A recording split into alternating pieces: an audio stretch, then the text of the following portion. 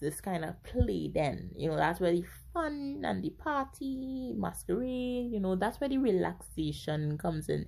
It's exotic, it's mysterious, where all these savage and exciting people are. And at the same time, we're poor and helpless, we're politically and religiously oppressed.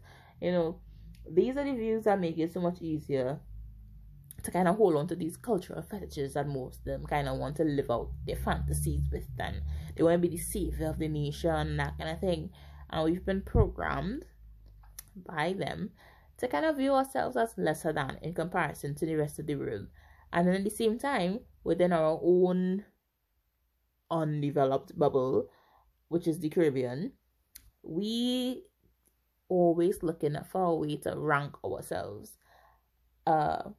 as better than others, using the same stupid criteria that these global north countries use with us.